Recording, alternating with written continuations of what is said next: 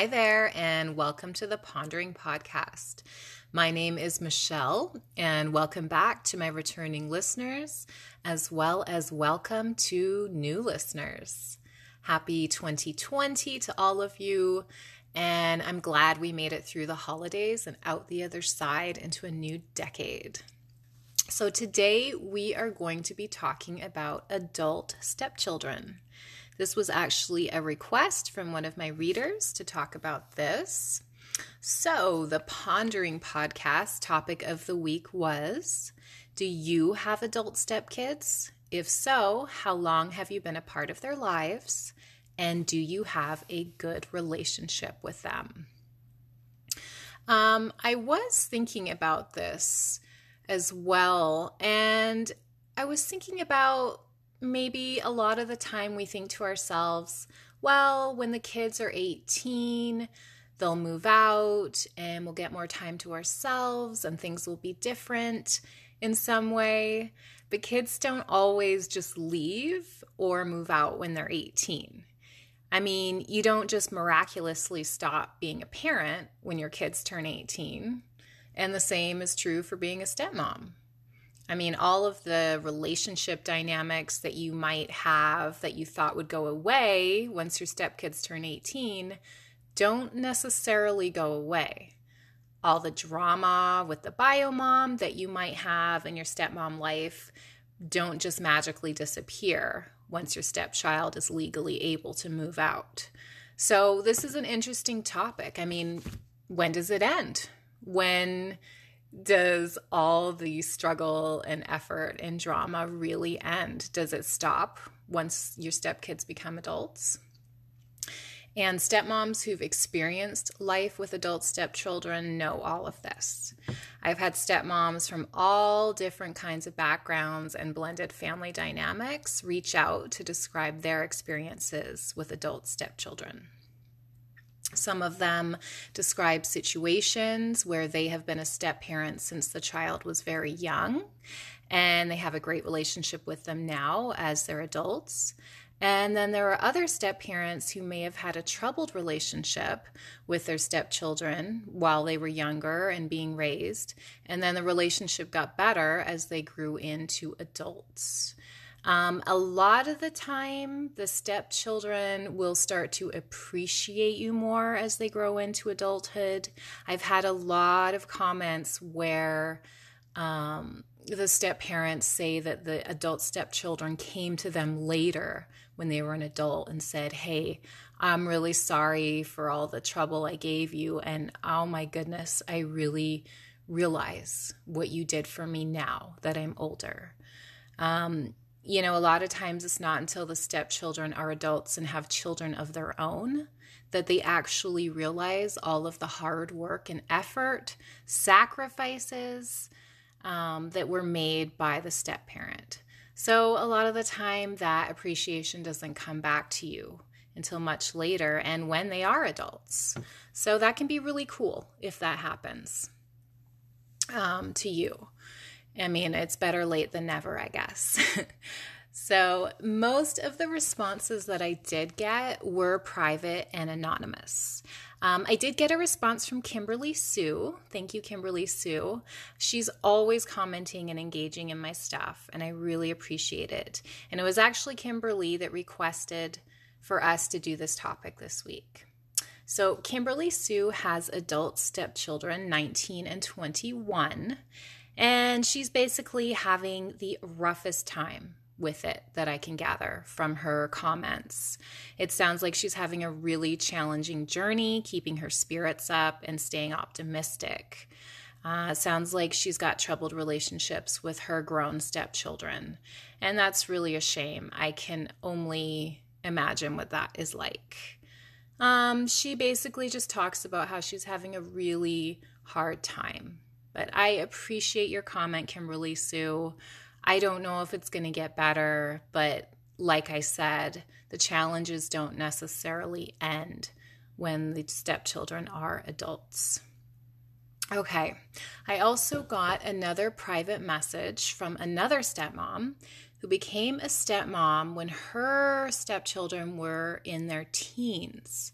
And she also has her own children on top of that.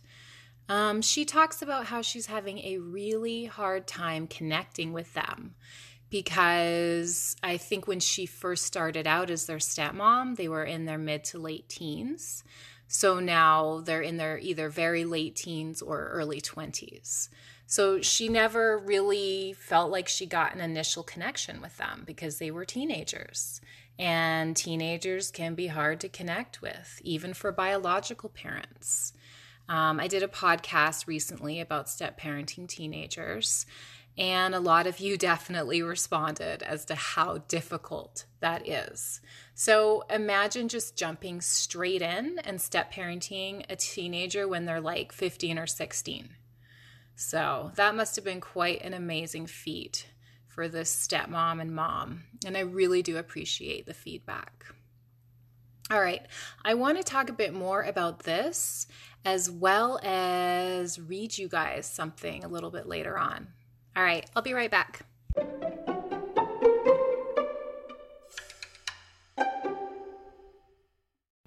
Okay, I'm back. I got a comment on my Facebook page from B, who describes having a stepchild who is now 22. Thank you for your comment, B.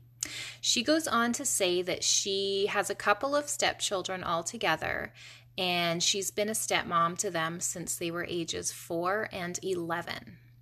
B says that the eldest stopped living with them when she was 14 because at that time she thought her dad was too strict and she didn't want to be there anymore, so she moved out.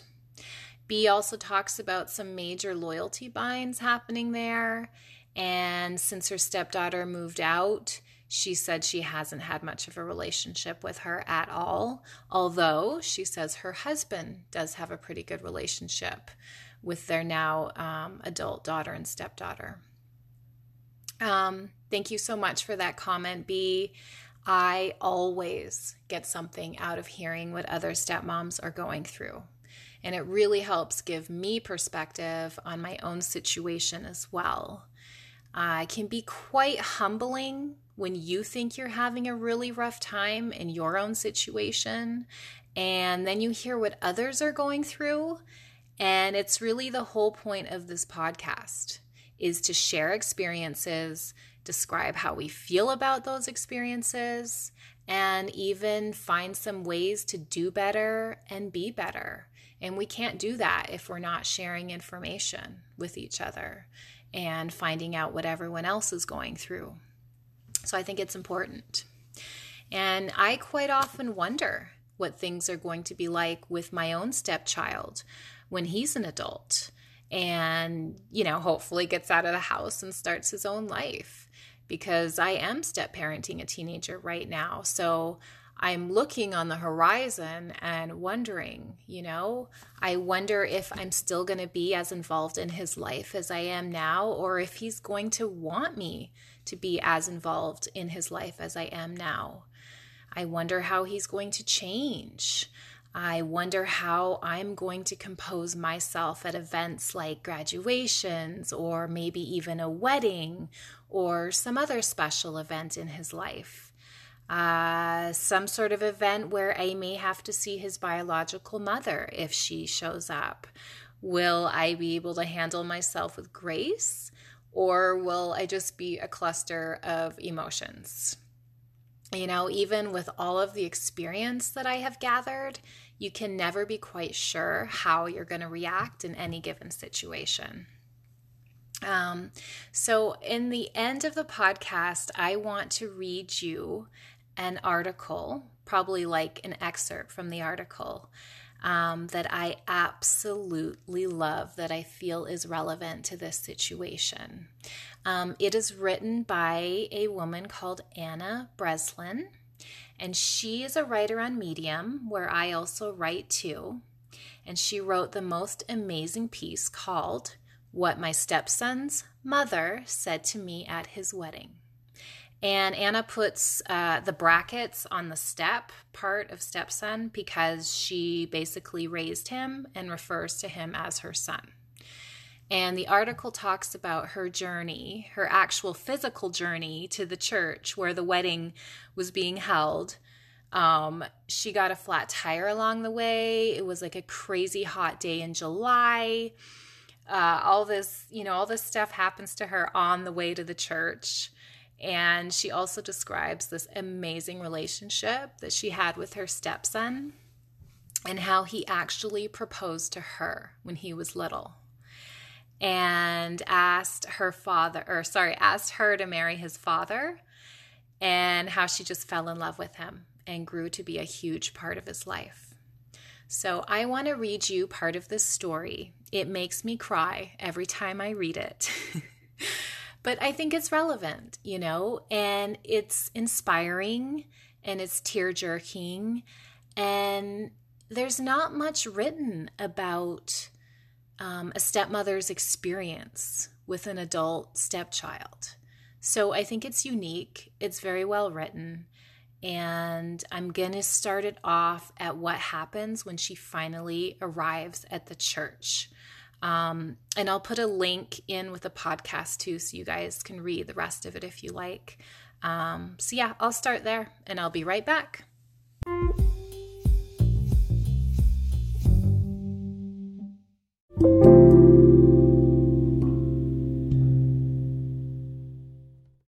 Okay, I'm back. So I am going to read you guys an excerpt from this article called What My Stepson's Mother Said to Me at His Wedding by Anna Breslin. Now, she refers to her stepson in the article as S, obviously for privacy reasons. And she is also divorced from her stepson's father at this point. So he is her ex, but she's still involved in her adult stepson's life, which is interesting. So I am going to pick up the article about midway through when she finally arrives at the event and sees her stepson's mother. All right, here we go.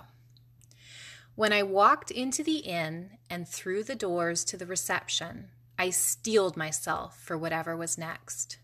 The first person I saw was my stepson's mother. She was at the door waiting for me.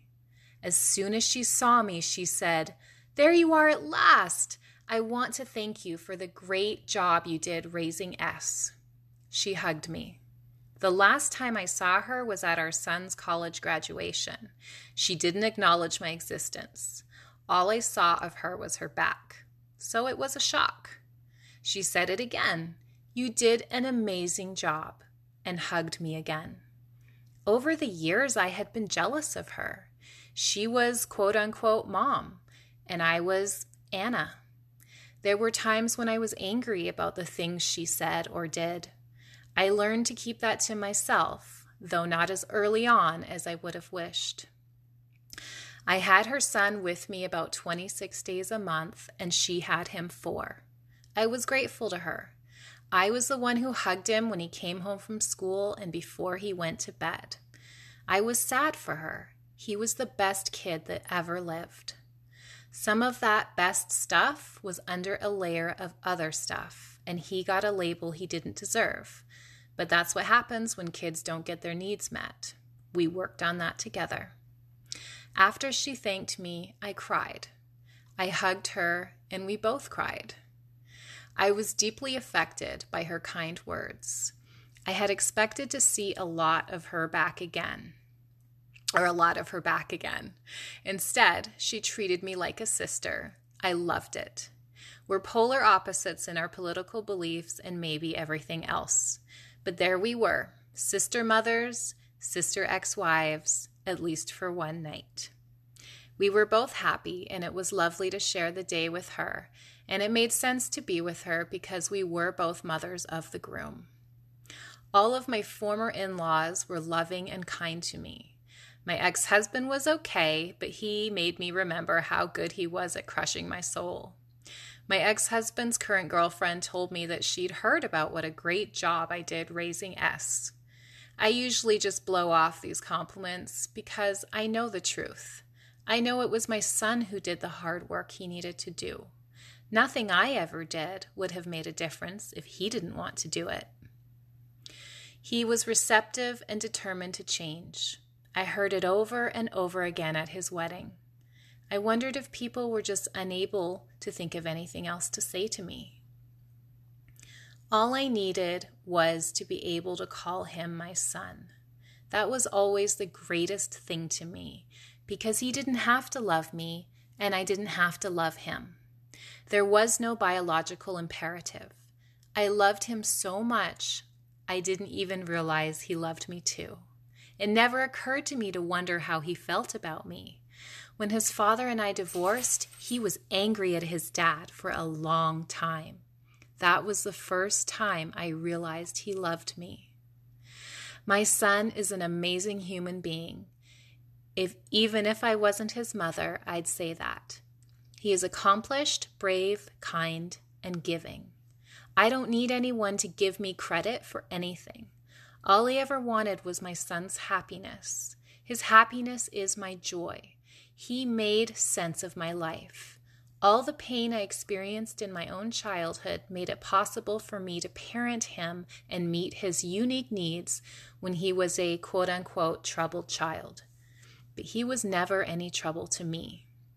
Raising him healed me at a soul level, and all the good he does in the world has healed me more. It's an amazing thing. You never know the meaning of your journey in life until you hit certain points along your path, and then you can look back and see. When I looked at my son that day and saw his joy at being married to his wonderful wife, I saw in him the exact same spirit I saw in him the very first day I met him when he was just 8 years old. The truth is, all I ever did was see who he is and reflect that back to him until he finally saw it too and became the man he was always meant to be. Okay, I'm tearing up. I just absolutely love this.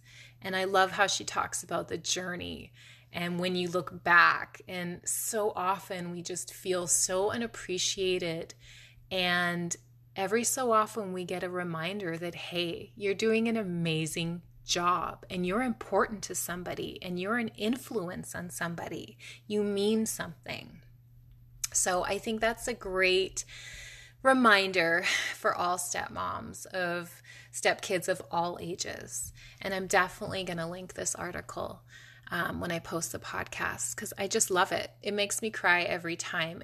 And there's more to it. There's a whole bunch of stuff that happens in the beginning of the piece. It's basically the story of this day. So yeah, that's my husky, if you can hear the jangling, scratching himself and his collar jingling. So yeah, I'm going to wrap it up. It's a little bit of a shorter podcast this week. Next week, we're going to do another topic. I haven't quite decided what that'll be next. But of course, as always, you can find my blogs at www.theponderingnook.com.